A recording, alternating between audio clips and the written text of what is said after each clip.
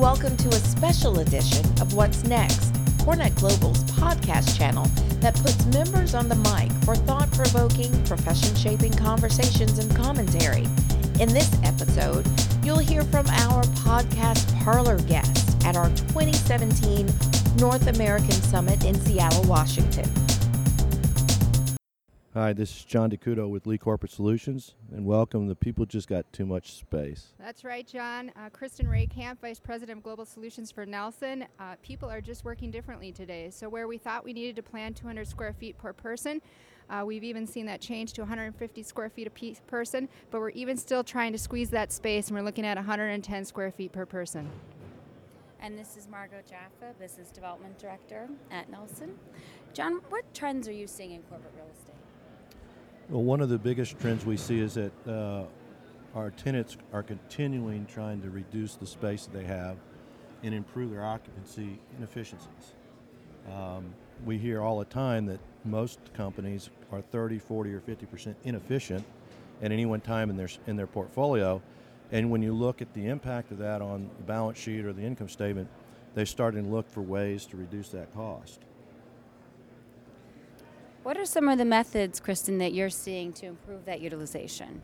Well, one of the things we're seeing with people working differently, where in the past we thought we needed to plan both dedicated and collaborative space, and with the percentage of people coming in the office, that might be different now than in the past. We just plan those spaces differently. So where we thought, again, we needed dedicated space for a person, for collaborative, and that dedicated, it's just not the case anymore.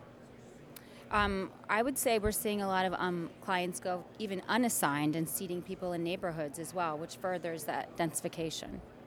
Yeah, and all of that's going to be enhanced, or the spotlight's going to be shown on it next year when companies start looking at the new lease accounting, Topic 842, because the initial impact that the C-suite's going to have is when they calculate the impact is, can you make it smaller, the number?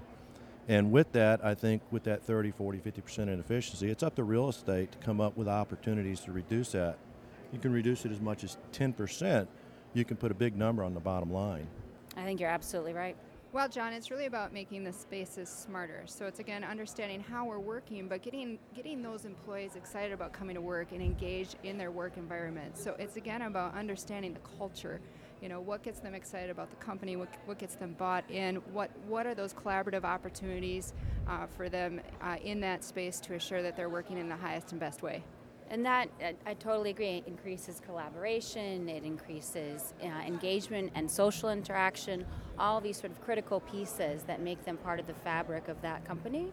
And it obviously is going to affect recruitment and retention positively.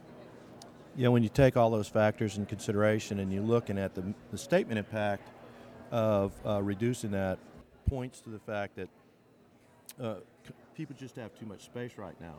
And with the occupancy inefficiencies that we see across portfolios and the lease accounting, there's going to be a move probably next year to dispose of a lot of this space and to reclassify it and to redesign it.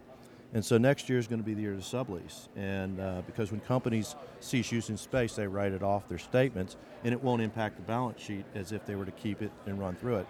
So I think that people will look at the market. They will evaluate their portfolios in more detail once they get into the accounting aspect of it, and they'll dovetail into their workplace strategies, all of it to make their space more efficient, more cost-effective, and minimize the impact of the statement. Thank you for tuning in to this special edition of What's Next. Want to record a podcast of your own? Have an idea or point of view you'd like to share? Visit CoreNetGlobal.org to learn more.